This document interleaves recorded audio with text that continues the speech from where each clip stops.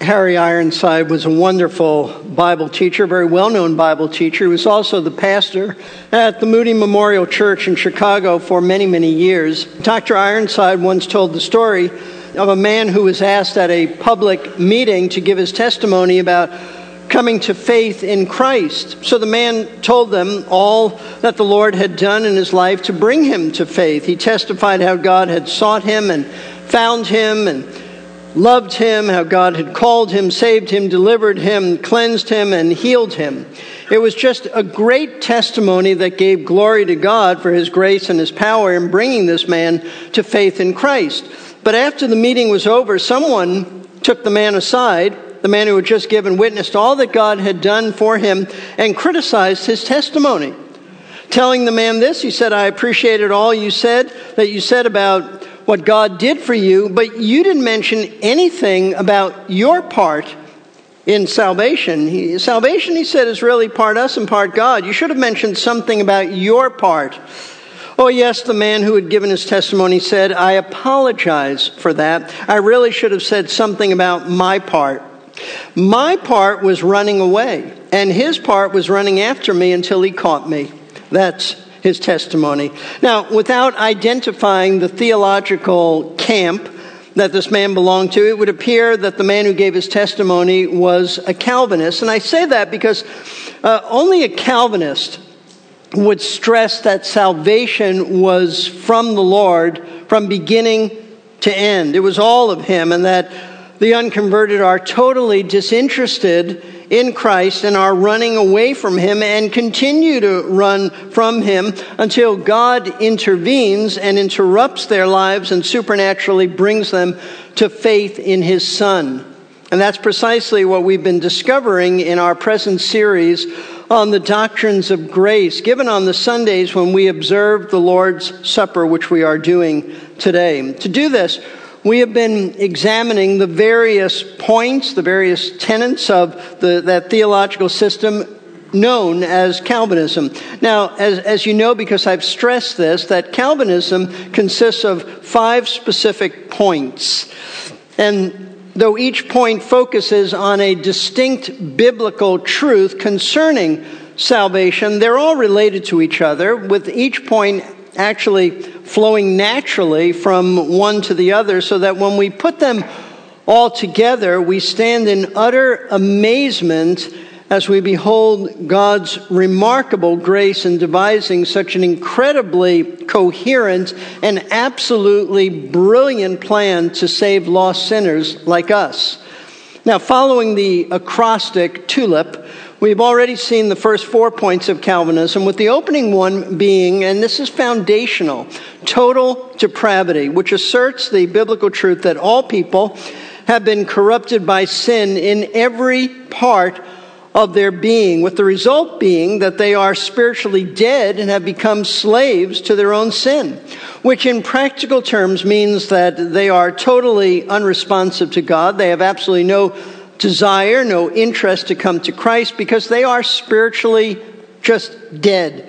And so they're not interested in having a relationship with the Lord Jesus. They love their sin and they only want to continue in their sin. And so this man who gave his testimony was absolutely correct. And he really spoke for all of us when he testified that he was indeed running away from God. Because at one point, folks, we were all running away from God. And if God had not interrupted, if God had not intervened in our lives and had continued to let us run from him, we would have run smack into hell upon death. And that's why the doctrine of total depravity naturally leads to the second point of Calvinism, known as unconditional election, which states that instead of letting us all perish in hell, instead of letting us all run into hell, which is what we deserve for certain, God in his mercy sovereignly chose some people from amongst the mass of lost humanity to be saved, without revealing to us why he decided to choose this person and not that person. God has, though, revealed that he has chosen and predestined some to salvation according to his own purpose and after the counsel of his own will. In other words, he solely, and I emphasize the word solely, determined who would be saved. He didn't choose anyone because he looked down the corridors of time and saw who would first choose him. He sovereignly made the choice independent of anything or anyone else. The Apostle Paul made this abundantly clear when in presenting the doctrine of election in Romans chapter 9.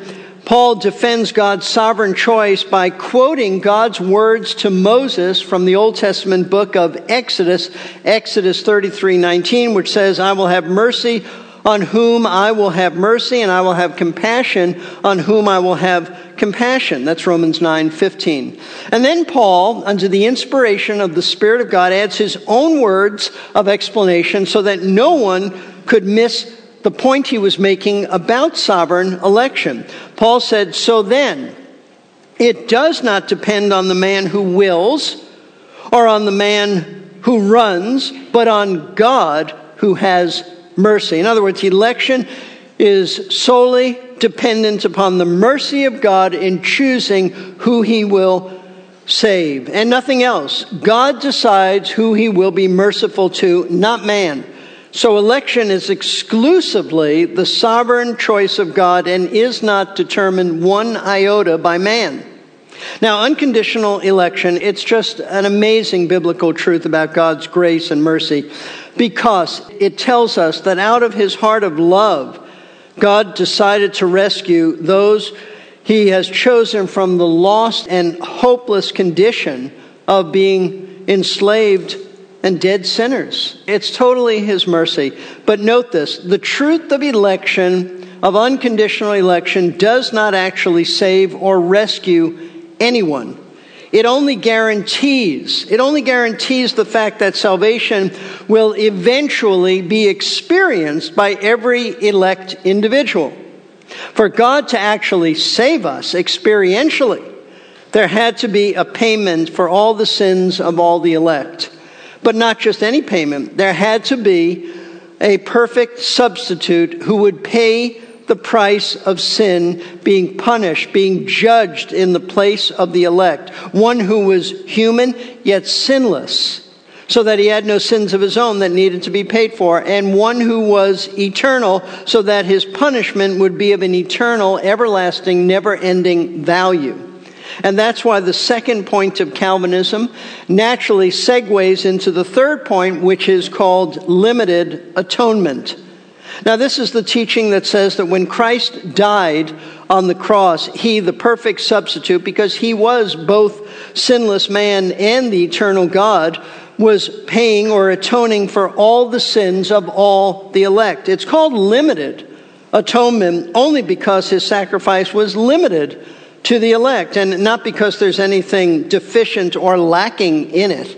Jesus himself spoke of his death in a limited sense when he said in John chapter 10 that he was the good shepherd who would lay down his life. He didn't say for everybody, he said for his sheep.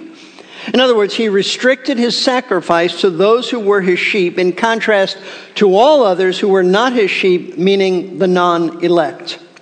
So, when Jesus died, I want you to know it was not a potential salvation. It was not a potential atonement if you simply believe. It was a real and effective atonement. It was a real and effective redemption. It was a real and effective payment for the sins of his people that would result in delivering the elect from being punished in hell. But here's the problem. No spiritually dead sinner could ever experience salvation and appropriate by faith Christ's sacrifice on their behalf unless God first opened their dead hearts and gave them spiritual life. And that's precisely why the doctrine of limited atonement leads to the fourth point of Calvinism, which is known as irresistible grace, which was the focus of our study last month when we observed the Lord's Supper, and it is the focus of our study today as we observe the Lord's Supper. And what we discovered about irresistible grace last month is that this is the teaching that explains how God brings dead sinners, spiritually dead sinners, to Christ for salvation, who up to this point in their lives, have absolutely no interest in coming to him for salvation.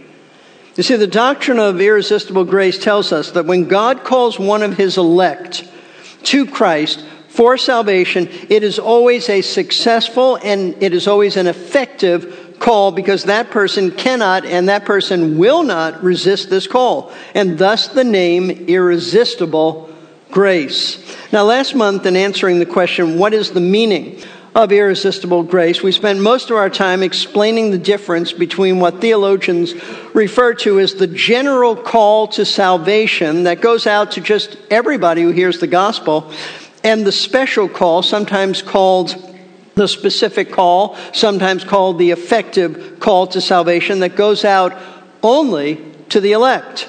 So I remind you that the general call is simply an outward call that everyone hears when they hear the gospel message, and it is always resisted, because everyone who hears this call is dead in their sins and trespasses, and they will remain dead in their sins and trespasses unless God chooses to awaken them by giving them spiritual life. And so this general call is always resisted. However, the special call, that's different, because although it incorporates the general call in that it is the gospel message that goes out to sinners, there is a special aspect to this call. See, this call is directed only at someone who is elect, and therefore there is a specific internal call to that individual from the Holy Spirit to come to Christ. And they come. They come because this call is always responded to positively, and it is never resisted. It is never rejected. So, what began in the heart and in the mind of God in eternity past, as he mapped out the plan of salvation and the choosing of the elect, now with irresistible grace, it begins to come into focus. It begins to come into effect as the elect are awakened to their need for Christ as Savior.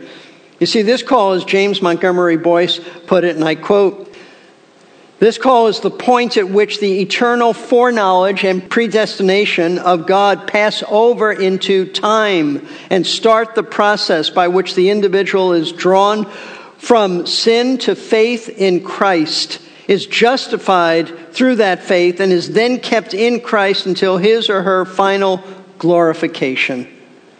But listen, it all begins right here with this irresistible call going out that cannot and will not be rejected. And the reason it is never rejected is because when this special call goes out to one whom God has chosen to be saved, the Holy Spirit at that moment creates and implants within the sinner a new heart by giving him spiritual life. This is what it means to be born again.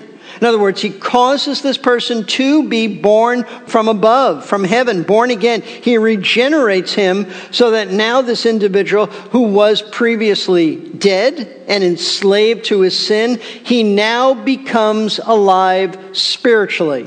He now has a new nature, and his new nature desires salvation in Christ. So he immediately repents of his sin and places his trust in Christ for salvation. This is precisely what Paul was talking about when he wrote to the Colossians in Colossians 2:13. He said, "When you were dead in your transgressions and the uncircumcision of your flesh, he made you alive together with him, having forgiven us all of our transgressions." Folks, this is how he conquers our stubborn and rebellious hearts. This is how he brings those who were once dead in their sins and wanted nothing to do with him, how he brings us to salvation. He does this by regenerating us, by giving us new life, by imparting to us a new divine nature. And so, note this, when we do come to Christ for salvation, we come willingly. We come willingly. He's changed our wills. Not kicking, not screaming, not feeling like we've been forced to submit to him against our wills. No. Charles Spurgeon explained it this way. He said, A man is not saved against his will, but he is made willing by the operation of the Holy Spirit. A mighty grace which he does not wish to resist enters into the man, disarms him, makes a new creature of him, and he's saved. When he first came to me, did I not spurn him? When he knocked at the door and asked for entrance, did I not drive him away? I can remember that I full often did so until at last, by the power of his effectual grace, he said, I will come in. And then he turned my heart and made me love him. And folks, this is the way it is with every one of us who comes to Christ. At the precise moment that God has chosen to save you, he supernaturally turned your heart to him by regenerating you. You didn't know it at the moment, but that's what he did. And then you willingly placed your faith in Christ. And from that point on, you have loved him and no longer hated him. And because you now love him, you long to obey him. You no longer resist him, even though all of us still struggle daily with our sin. But our hearts have been surrendered to him. We're not resisting him. It's not our lifestyle anymore. This is precisely what it means to be a new creature in Christ. And it comes about as God calls us to himself and makes his grace irresistible so that we no longer resist it as we once did. So I ask you, has this been your experience? Has your heart been turned towards Christ? Is your stubborn resistance, has it been subdued? Have you yielded to him? Do you now long to obey him, which means obeying his word? You see, obedience is the mark of everyone who's been regenerated. We're not talking about perfection. I always emphasize that. Nobody but Christ is perfect. But we are talking about a general direction of life, a desire to obey him, a lifestyle of obedience. Jesus said, my sheep hear my voice and they follow me. They follow me. So, I say in the words of Peter, make your calling and election sure. Make it certain by examining yourself to determine if you have the evidence of regeneration, which is the desire to obey God's word. So this is what Calvinists mean by the term irresistible grace. But the question we now face is this: is this doctrine known as irresistible grace, is it actually found in Scripture? Is this teaching about a divine calling that can't be refused, is it supported by the Bible? Well, that's what we're going to find out this morning as we move on to ask a second question. The first one was, what is meant by the term irresistible grace? We now ask, is the doctrine of irresistible grace, is it taught in the Bible? And the answer to that question is a resounding yes. Yes. Irresistible grace is taught in the Bible, and it's taught very clearly, and it's taught quite often. It's not an isolated text here and there. As I told you last month, you'll not find the term irresistible grace in the Bible, but you'll find its truth all throughout the New Testament.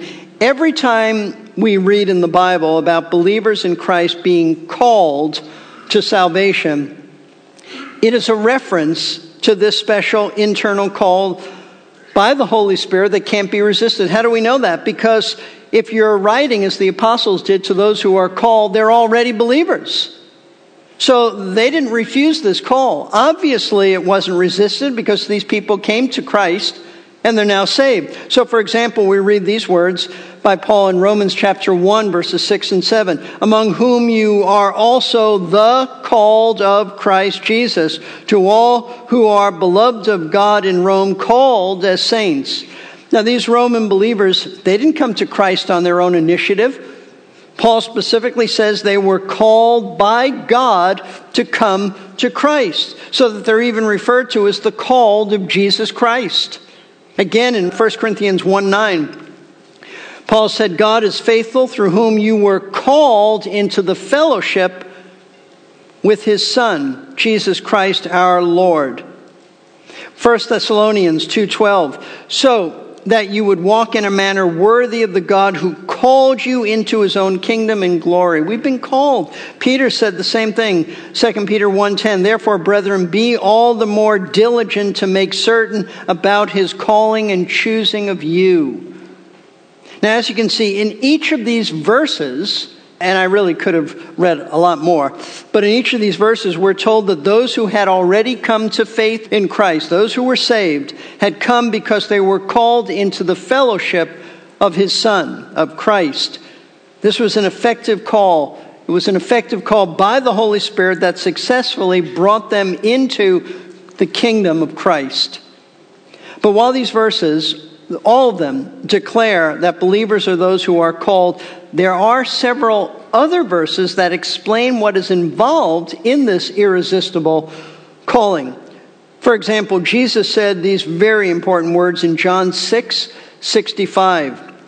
For this reason I have said to you that no one can come to me unless it has been granted him from the Father.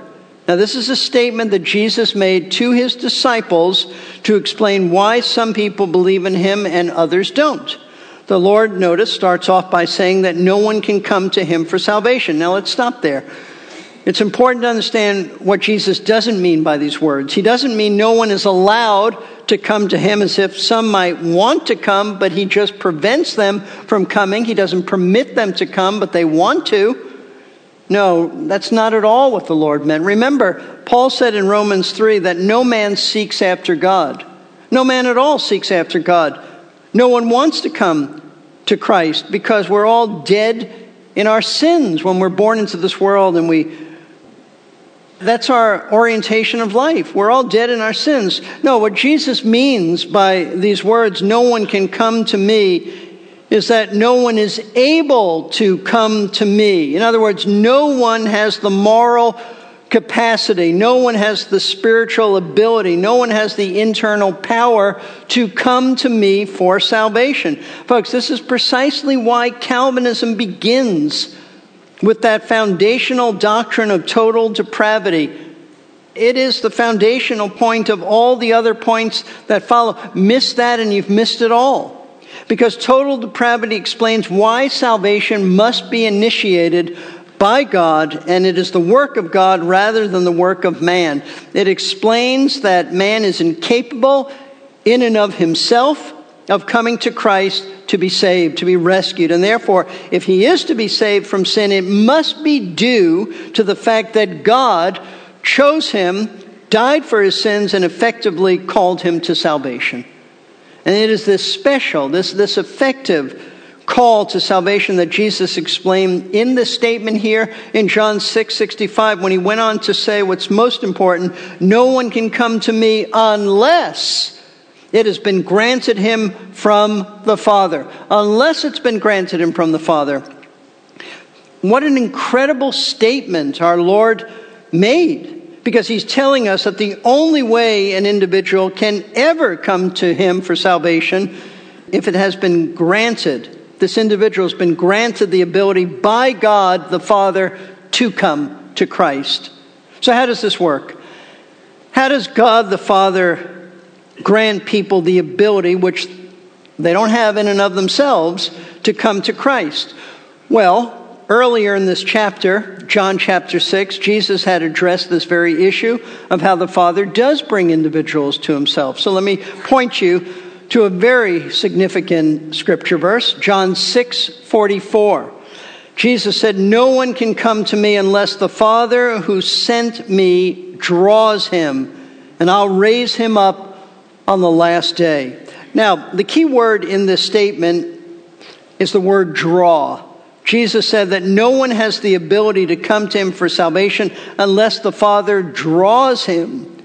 That is to say, the only way someone can ever come to Christ is to be drawn to him by the Father. So then, this becomes a very, very significant statement, because Jesus says right here that there's absolutely no way that anyone can come to him for salvation unless he's drawn to him by the Father. So, the question is, what does he mean? What does it mean to be drawn to Christ?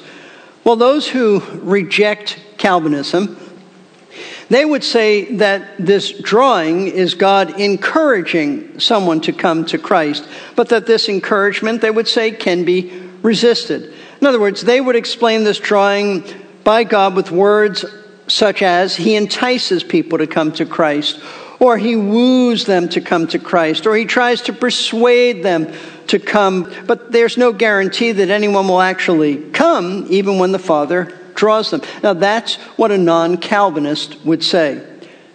But let me tell you why this view is wrong, and I say it dogmatically. It's wrong. And I say it's wrong because the Greek word that is translated draw does not mean to entice or to woo or to encourage or to try to persuade. All, and I repeat, all credible authorities in New Testament Greek tell us that this word for draw means to compel by irresistible superiority. To compel by irresistible superiority. In other words, the thought behind this word is compelling force. It's the same word used in Acts chapter 16, verse 19, to speak of Paul and Silas being dragged by a mob. Compelling force. In James 2:6, it's the same word where we read about rich men dragging poor people into court. Listen. Here's the point that Jesus is making in John 6:44. He's telling us that the only way someone's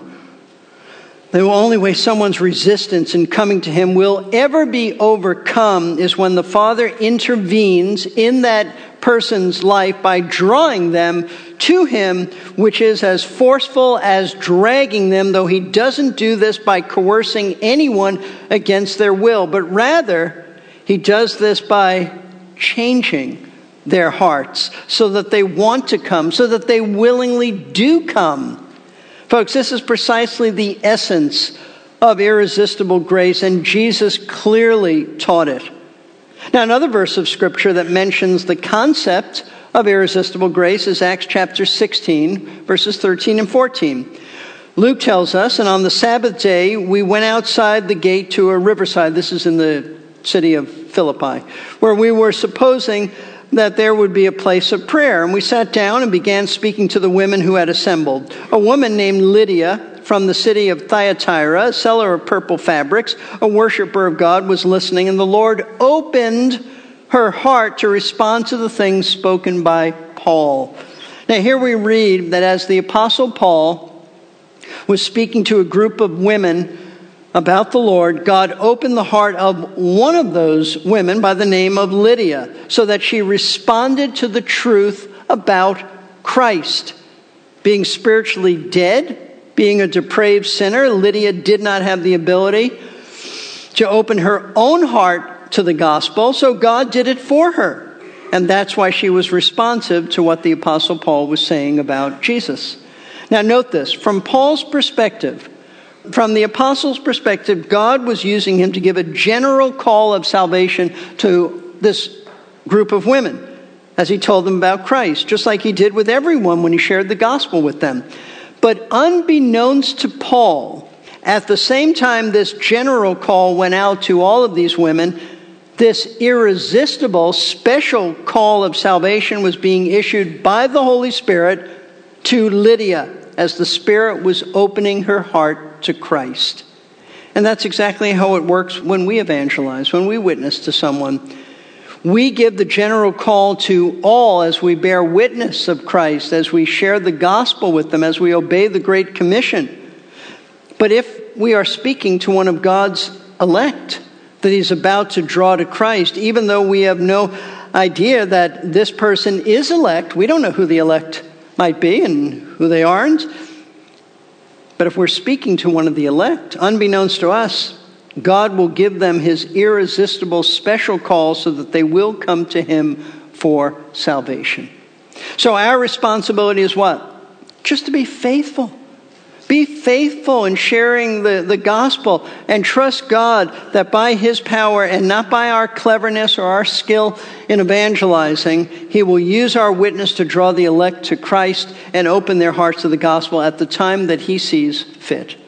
Now, I mentioned to you last month that the doctrine of irresistible grace is a very practical doctrine with a number of important implications. And one of those important implications has to do with the way that some Christians tend to evangelize. And I'm specifically referring to the issue of what's commonly referred to as altar calls, which are used by some evangelical leaders to try to bring people to Christ.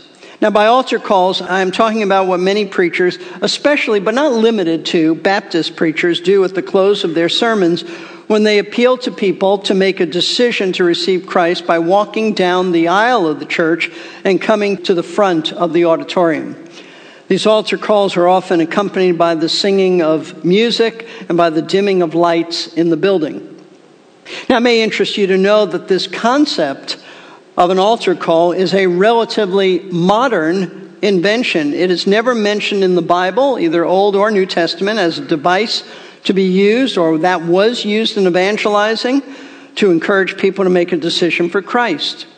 It is a new invention. Martin Lloyd-Jones, in his book Preaching and Preachers, explains the origin of the altar call. He writes, "So many do not seem to be aware of the fact that all of this, like so many other things, only came into the life of the church during the last century." He means the 1800s. It came in fairly early in that century, actually in the 20s, and it came in with Charles G. Finney. It was he who introduced the anxious seat, this new measure which called on people to make a decision then and there. It was an essential part of his method and his thinking, and it led to great controversy at the time. Now, Charles G. Finney was certainly not a Calvinist, and so his theology naturally led him to think that he could somehow exert some influence on people's wills that would encourage them to make a decision for Christ.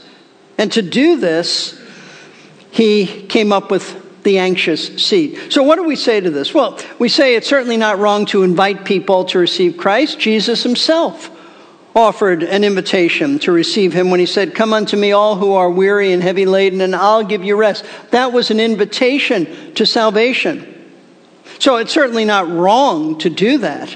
However, an altar call is not simply an invitation to receive Christ. It is the belief that somehow you can induce people to receive Christ if you create the right favorable conditions, the right environment, the right atmosphere. So along with this call to come forward, as I just mentioned, sometimes there's a hymn being sung of many, many verses, and then lights are being dimmed, counselors are coming forward, thinking that all of this will help persuade people in the audience to make a decision for Christ. Now, there are many dangers inherent in the system of altar calls. For one thing, it tends to give people the impression that this act of going forward actually saves them, or that this is the only way they could be saved. Listen, sadly, more than sadly, tragically, there are many people today who think that they're saved merely because they walked an aisle in a church service, though they have no real understanding of the gospel and there's no evidence that they've ever been saved. And yet they base their whole assurance of salvation on the fact that they went forward in church. And if you speak to them, that's what they'll say. "Oh, I did that. I went forward in church service." And there are other people who think that salvation can only occur if they walk an aisle. I'm aware of a pastor who was told by someone in his congregation, this person said, "I was ready to make a decision for Christ on the previous Sunday. If only you had given some kind of a special invitation during the service." A day or so later, this man said to the pastor he wasn't interested in making a decision for Christ because he said the time had passed, and so he was no longer interested, and he blamed the pastor for this. You see, the problem was that this man was equating salvation with a desire to go forward in an altar call type of situation. And since he no longer had this desire, then he felt it was the pastor's fault that he wasn't saved because the pastor had not given an altar call the previous Sunday. How absolutely ridiculous. Ridiculous. If the Holy Spirit had really brought this man under conviction of his sin and had the Father been drawing him to Christ, he would certainly have come to Christ regardless of whether or not his pastor had extended an altar call in church. But altar calls are also a problem because they tend to become ego trips for pastors who think that their success in the ministry is based upon how many people they can get to come forward in their church services. So it becomes really a very carnal numbers game. But I want you to know that the primary problem with altar calls is that it completely bypasses the biblical teaching that salvation is solely the work of the Holy Spirit in the life of an individual, as He and He alone brings about regeneration. And it distracts us from the truth that the power of salvation is God Himself and not some man-made invention and device. See, the Lord doesn't need our help through altar calls or any other human device or evangelistic gimmickry to accomplish His work of regenerating anyone. He doesn't need us. No one can be manipulated into the kingdom of God. Salvation is the work of the Spirit of God in an individual's life. And no one can reduce evangelism to human creativity as if introducing someone to Jesus is the same as making a sales presentation to convince someone to buy the product you're selling. It's not like that at all.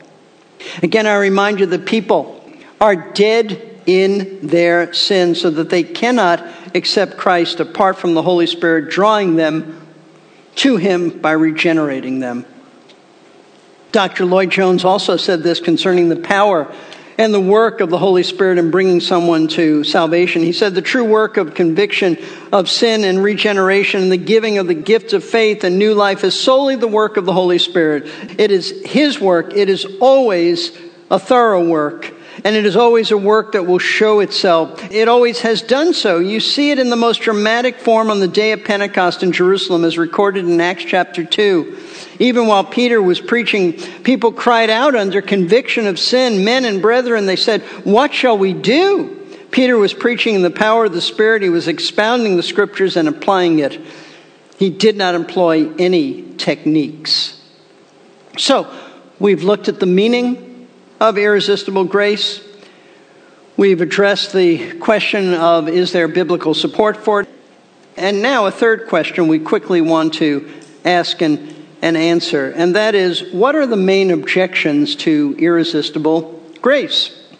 Well, there's really only one objection. The primary objection people always seem to have with the doctrine of irresistible grace is that they feel it violates man's free will. That's always what you'll hear.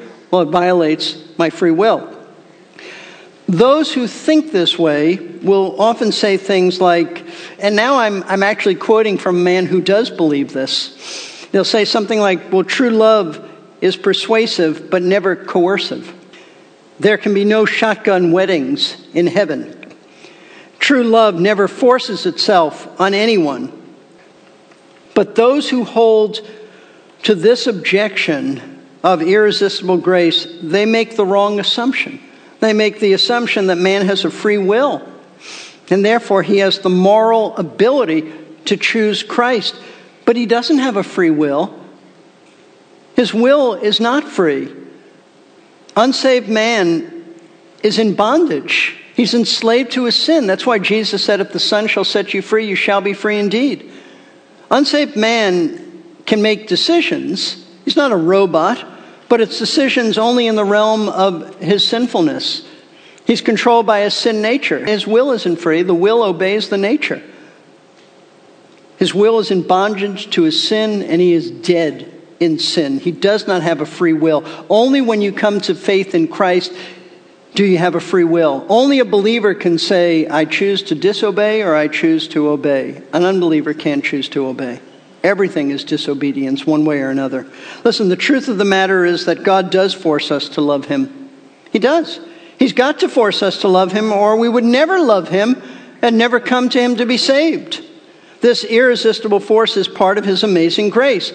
But the important thing for us to understand is that in exerting His irresistible grace upon us, God doesn't make us love or believe in Him against our will. He simply makes us willing to believe and love Him.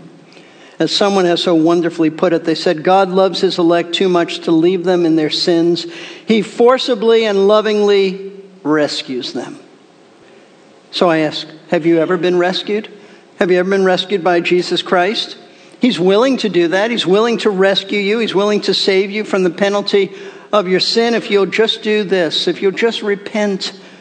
If you'll repent of your sin and trust Him as Lord and Savior, that's all. That's a big all, but that's all.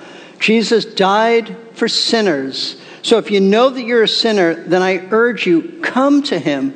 Come today to him for salvation.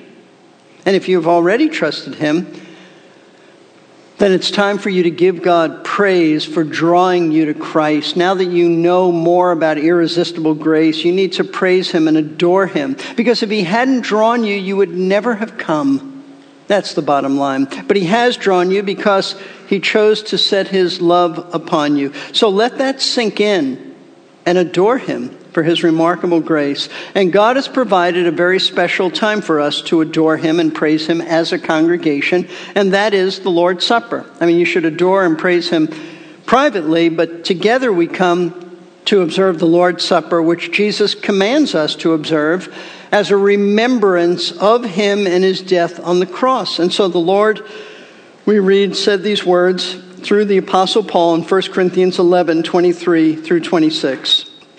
For I received from the Lord that which I also delivered to you, that the Lord Jesus, in the night in which he was betrayed, he took bread, and when he had given thanks, he broke it, and he said, "This is my body, which is for you. Do this in remembrance of me." In the same way, he took the cup also after supper, saying, "This cup is the new covenant in my blood. Do this as often as you drink it in remembrance of me. For as often as you eat this bread and drink the cup, you proclaim the Lord's death until he comes." Lord, your blood is called in the Word of God precious, as of a lamb, unspotted, blameless. And indeed, your blood is that because you're the unspotted one. You're the blameless one. You're the perfect one. And we thank you that your blood not only it doesn't cover our sins, it takes it away. You're the Lamb of God who takes away the sins of the world. So, Lord, we have been forgiven of our sins. We'll never face judgment. As far as the east is from the west, that's how far you have removed our sins from us. Never to come into judgment, ever. So thank you for that, Lord. From the bottom of our hearts, we praise and adore you for this. In Jesus' name we pray. Amen.